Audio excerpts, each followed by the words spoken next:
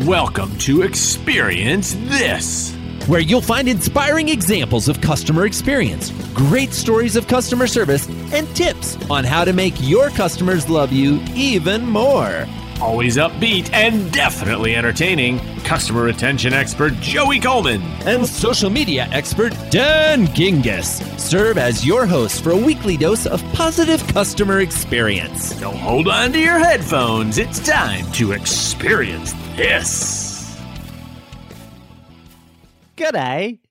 Get ready for another episode of the Experience This show. Join us as we discuss using experience to attract new audiences, building natural tourist attractions, and an Italian meal to remember. In Australia? Prima donnas, penguins, and pasta. Oh my! It's shocking how often people use 38 words to describe something when 2 would do the trick. We're looking at you, lawyers and accountants. Words matter, and there is no excuse for trying to hide what you mean. We explore words and messaging in this next iteration of Say What? Dan, I have a little question for you that I must confess I don't know the answer to. I know a lot about you, but I don't know this. Are you a fan of opera? I was going to give him the benefit of the doubt, folks. I thought you might be. Well, opera, I'm going to go with no, Alex. Yeah, that's a no. All right. Well, anyway, my wife, Barrett, is a huge opera fan. Now, in full disclosure, I had actually sung in operas before I first attended one. I definitely enjoy opera, but I definitely wouldn't consider myself a huge aficionado, especially compared to my wife. But that didn't stop me from taking my wife to the Sydney Opera House during a recent trip we had to Australia. You mean that Sydney Opera House, one of the most famous buildings in the entire world? Yeah, no, the architecture is stunning on the outside, and the performance inside was absolutely incredible. I'm sure folks, our listeners, you're familiar with this building. It's one of the most iconic buildings in the world. It's a regular feature on postcards from Sydney and photographs of Australia. The experience was absolutely incredible, and I thought it'd be great to talk about it as well as some other experiences we had during our recent Australian adventures. That's right, folks. This episode is about Joey Coleman being down under. Some Australian experiences. Bloody oath. That's Australian slang for true that, Dan. Well, anyway, let me share a few things that I absolutely loved about our experience at the Sydney Opera House. First of all, the evening was clearly designed to bring in new audiences, and it was on Valentine's Day, right? So I think they recognized early on, let's put together a performance, a show. Now, this program was actually called Great Opera Hits. Didn't really leave anything to the imagination there. For folks that might have a significant other, hint, hint, like me, who was more interested in opera than they were, and they could come and it could be a little more accessible or an intro to opera of sorts. They had familiar music. It was presented in a really relaxed fashion. And in fact, the audience in attendance showed it because the audience was comprised of a variety of ages. And to be frank, even a greater variety of outfits. I saw everything from people in shorts and t-shirts and flip-flops because it was summer in Australia when we were there, to tuxedos and fancy dresses. Now, so Joey, I got to interrupt. Which one were you? We skewed towards the dressing up side. It was Valentine's. We had gone to dinner. So I had on a sports coat. My wife had on a lovely dress. We skewed to the dressed up, more traditional side of opera. But the second thing they had that was great was a fantastic MC who explained what we are about to hear before each song. Now, part of the reason why I wanted to select this as a Say What episode on our show is because I think one of the reasons people don't like opera is it's sung in foreign languages that they don't understand. So lots of times the words that they're singing, the lyrics of the song, are things we don't understand, especially those of us that are in the United States who are masters at speaking one language as opposed to multiple languages. And what I thought was fantastic is the MC would give us a brief of what was about to happen. So we had insight into what was being said in the song, which made us comfortable with not knowing exactly what was being said in terms of the specific words. So in other words, they kind of tell you, hey, this is a love story and boy meets girl and they go out to dinner and this happens and this happens. And then when you hear it in Italian and really have no idea what they're saying, you at least can follow along in the story. Exactly. You get an insight into the plot and to the emotion that's about to be portrayed. And then when you hear the singers, the performers kind of espousing that emotion in the lyrics, it really doesn't matter what they're saying because you already have the feeling for the point they're trying to get across. They also included many familiar tunes. Now, when it comes to opera, most people's exposure begins and ends with Bugs Bunny cartoons.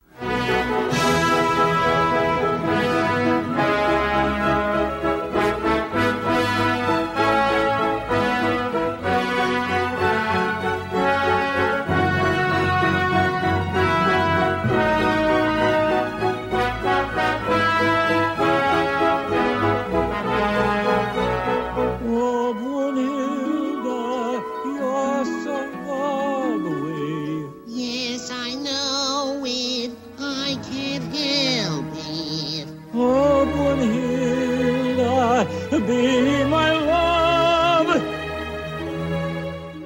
What was wonderful about this particular night at the opera is that they showcased many songs that, while not necessarily familiar in terms of the lyrics, were very familiar in terms of the music.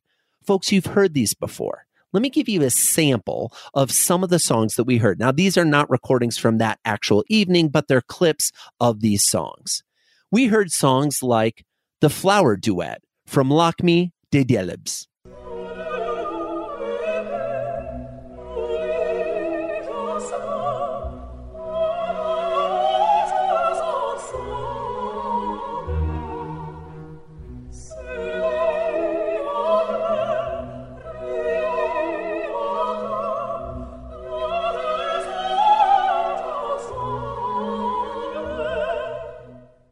And Brindisi, the drinking song from La Traviata.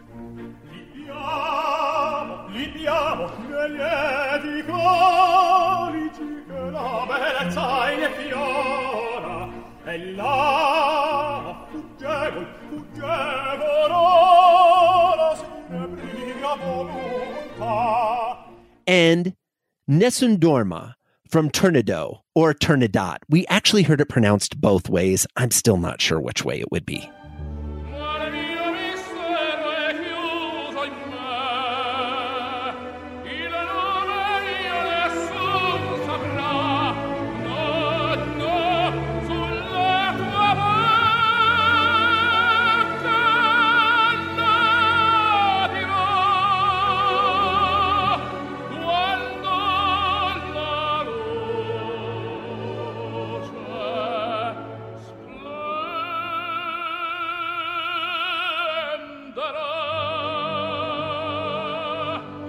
So these are songs that I have to be willing to bet you've heard some of those tunes before, even though you have no idea what the person is singing or saying. Even I've heard them. I know. Shocking, right? I would say, fourth, the singers were entertainers. Yes, they performed beautifully and their voices were sublime, but they played to the audience and they played with the audience. They were breaking the fourth wall. They were engaging the audience. It was fun. It was funny. It was entertainment and entertaining. Honestly, I had more fun at the opera than I ever thought that I would have. It was an amazing night. That's awesome because I don't think that experience is what people expect or have ever really heard about from people going to the opera.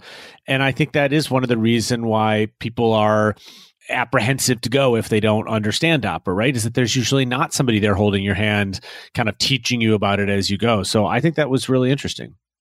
Well, I agree. And then you feel foolish if you don't know. You know, lots of times in the program, they'll give you a little bit of background, but you don't really understand what's going on. And no one, first-time customer or a long-time customer, wants to feel like a fool when they're interacting with your brand. So I thought it was really great. In fact, I turned to my wife when we were at intermission and I said, you know, if everyone got this exposure to opera as their first opera, there would be many, many more opera fans in the world.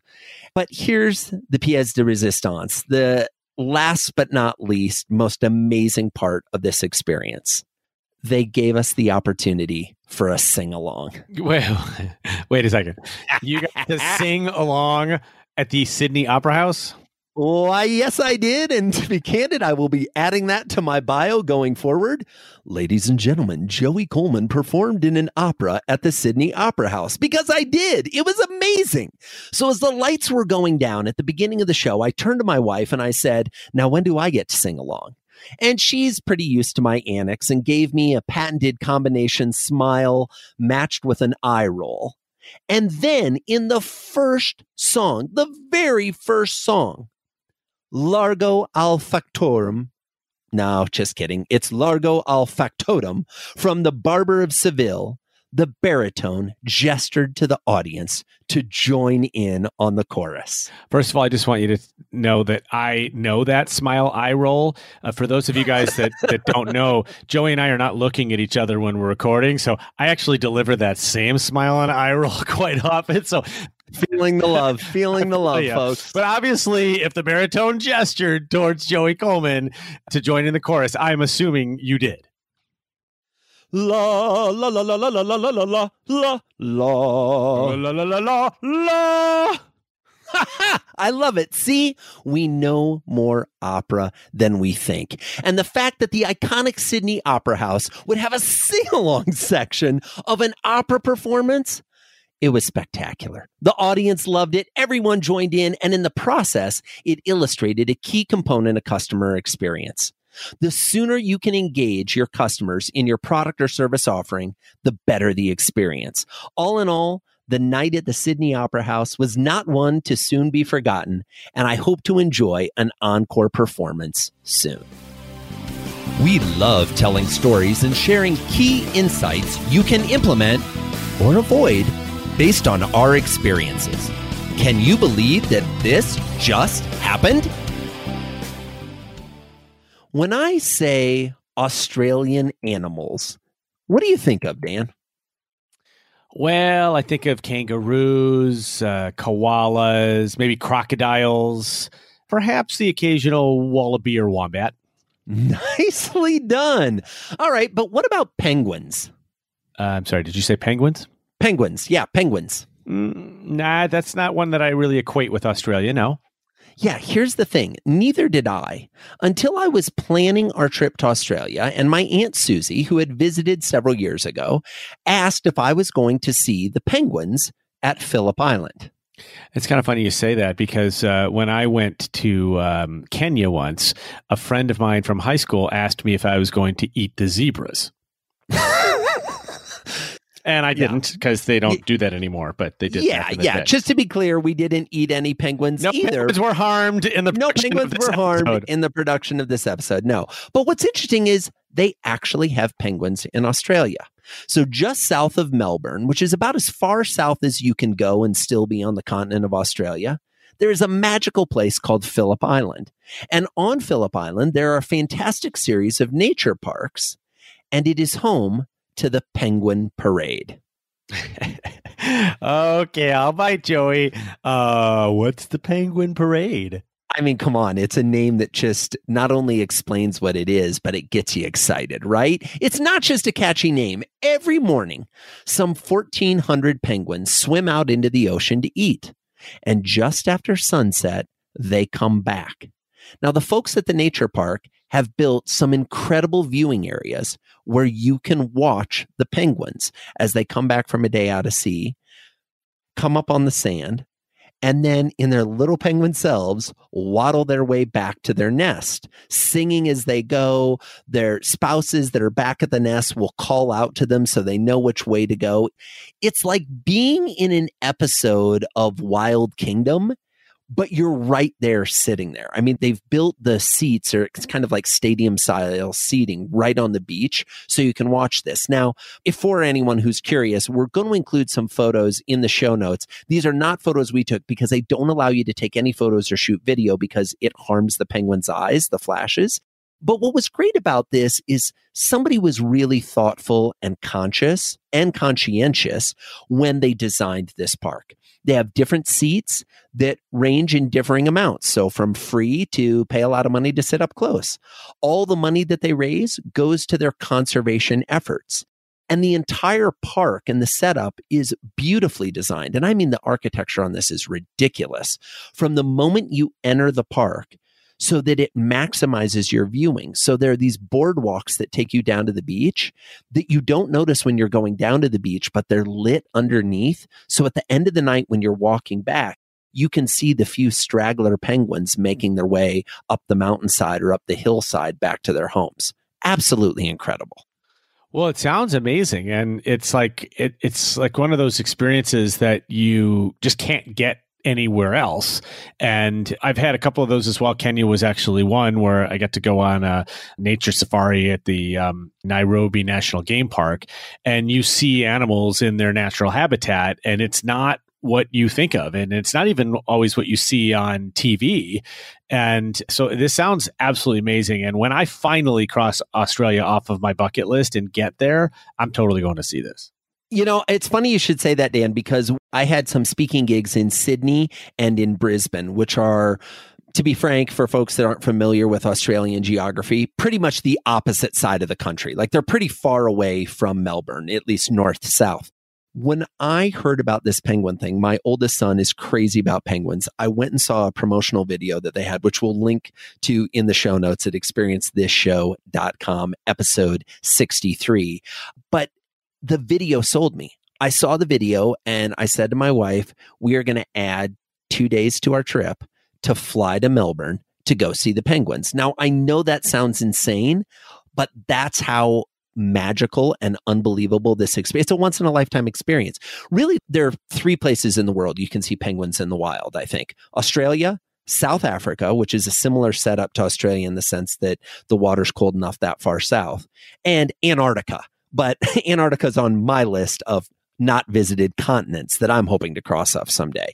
But I just thought it was great the way they set it up. They also had a huge souvenir shop where all the proceeds went back to conservation efforts. So they recognize that people that come all this way are going to want to get souvenirs, but they make the souvenirs very educational. So there are penguins in sweaters, and they have a whole thing about how the fibers from these sweaters are the same fibers they use to clean off penguins when there's been like an oil spill or environmental thing. So everything is really designed to be entertaining, but also educational. Yeah, I love that. And I think also, I find it always nice when you have exhibits like this where people also learn about the environment and about what happens in nature and why it's so important to preserve it and that sort of thing. And it sounds like they did this in a subtle but effective way. I couldn't have said it better myself, Dan. You know, I think the business of environmental experience is something that we're going to be seeing more and more in the future. And what I mean by that is governments aren't getting it done when it comes to protecting the environment and preserving the environment. You know, they've made good strides over the years, but the attention that needs to be focused on the environment now is too fast, too big, and too significant to wait around for governments to handle it. And so what we see is a lot of businesses stepping forward and using profits or proceeds to buy land and turn it into game preserves like Patagonia has done. Or, you know, some of the safari companies that have bought up even more land where you can't go on safari, but where they're just creating these game preserves. And I think we're going to see a lot more of this in the future. Everyone's getting into the experience game, even the penguins on Phillip Island. Sometimes a remarkable experience deserves deeper investigation. We dive into the nitty-gritty of customer interactions and dissect how and why they happen. Join us while we're dissecting the experience. My 5-year-old said something that absolutely shocked me after dinner a few weeks ago, Dan. Ooh, I like where this is going. This is going to be good.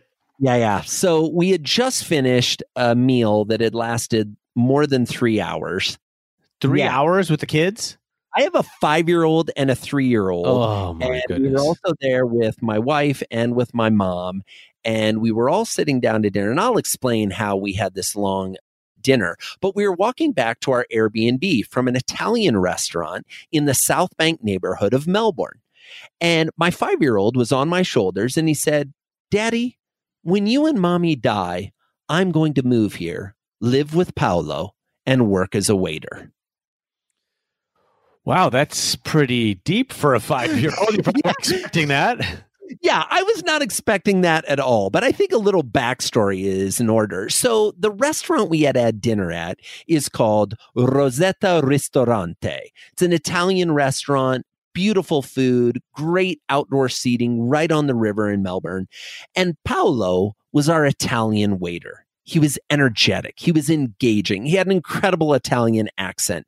The evening was awesome. We had great food because, folks, you have to have an awesome product if you want to have a great customer experience. It starts with the product. We had wonderful ambiance. It was a summer evening with gorgeous views of the water. And then we met Paolo, our waiter. And he was a huge surprise. He started things off by coming to the table and immediately engaging my 2 boys. He treated them as adults. He took their orders. He was making recommendations to them. And the fact that he was treating my boys like adults made them kind of rise to the occasion. They felt like they were part of the conversation and part of the experience instead of the afterthought or the annoying thing about parents that would bring a child to a nice restaurant. He made them part of the experience, which, needless to say, immediately won over me and my wife and my mom, their grandma, who was along with us. It strikes me that sometimes in an experience, it just takes one person to make it or break it. And so in this particular case, it's Paolo. And if Paolo is not interesting and engaging, we're not talking about this story and you're not sharing it with your friends. And it's just a somewhat unmemorable dinner. But one person in really any organization can make that difference for a customer. Absolutely. And we're 3 minutes into the sitting down at the table. And already I'm looking at my wife and she's smiling because she knows, oh, he's getting material for a future segment of Experience This. And I'm just salivating literally and figuratively at about what is happening. Also, Paolo knew the menu inside and out. I don't know if you've had this experience, Dan. I presume you have, where you go to the restaurant and you ask, well, what do you recommend here? And they proceed to basically tell you everything. Or just like, the most expensive things. Like this. Or the most expensive thing, right? No, Paolo was different. Paolo said, well, what are you thinking what looks interesting to you now? And so we pointed to a couple of things and said a couple of things on the menu. And he was like, not that. He actually steered us away from some of our top choices because he was just like, it's not that good, and steered us to other things. And when I actually looked at the price tag, he was steering us to items that were less expensive than what we had picked, but that he knew were some of the chef's best dishes. He made us laugh. He showered us with compliments. I mean, there was a point where he basically, during the meal, my boys were coloring. They were kind of occupied. And he sat down with my wife and I and was like, you are such amazing parents that you would bring your children to this restaurant, that you would have them experience fine dining. And he's showering us with compliments, which, by the way, is just enhancing our experience, right? Paolo made the entire meal into a night that we'll never forget. And clearly my sons will never forget because, in fact, one of them plans to move there and live and be with Paolo after we're long gone. So yeah, it was just absolutely incredible experience. So I love everything you're saying. I, of course, as I'm sure our eager listeners are thinking the same thing, I'm waiting to hear why this dinner took 3 hours. So this is an Italian dinner, right? I mean, if you're going to sit down at a fine dining Italian restaurant, you're going to have appetizers, then you're going to have antipasta, then you're going to have your primas and your secundis and your mains. And, we went through course after course. And then it got to the end and we're like, well, at this point, there was a fire show outside the restaurant. And we had figured we would be long gone before it started. But at this point, the fire show was going to start in about 20 minutes. So we're like, let's order dessert. Let's make an evening out of it. And he did special desserts for the boys because he was like, I know you will enjoy this taste. You will think of this taste when you are back in America. And, this amazing stuff. And the boys were like, yeah, bring it on. Ice cream. This will be fantastic. It was actually gelati, right? And they were loving it. So it was over 3 hours. but it didn't feel like that. And I think that's another key component of remarkable experiences. Remarkable experiences captivate you so much that you lose track of time. And not only did we lose track of time, which, let's be candid, adults can lose track of time pretty quickly, but 2 children sitting at a fine dining restaurant, losing track of time and staying focused and enjoying the meal and being part of the conversation, that's a rare experience in and of itself. Yeah, I can agree with that. Having kids myself and having been there, that is tough to do. So kudos to Paolo for that. And yeah, I mean, that old saying about time flies when you're having fun is true, right? And when you're having a great experience, time flies as well. And it definitely sounds like you had that now in this particular incident. I could tell you, Joey, I am currently craving Italian food. So thanks a lot for that. You're welcome. You're welcome. So moral of the story, folks, if you're going to Melbourne, or if you live in Melbourne and you listen to the show, go to Rosetta and ask to be taken care of by Paolo. You won't be disappointed. Now stop and think. When was the last time you gave your strongest referral and recommendation about a product that you'd sampled only once, and instead of talking about the product, you talked about the salesperson? It's something every business could and should strive for. Grazie mille, Paolo. We'll be seeing you soon. We've talked. You've listened. Now it's time to act. There are many things you could do to take what you've learned in this episode and implement it. But at times, that can feel overwhelming.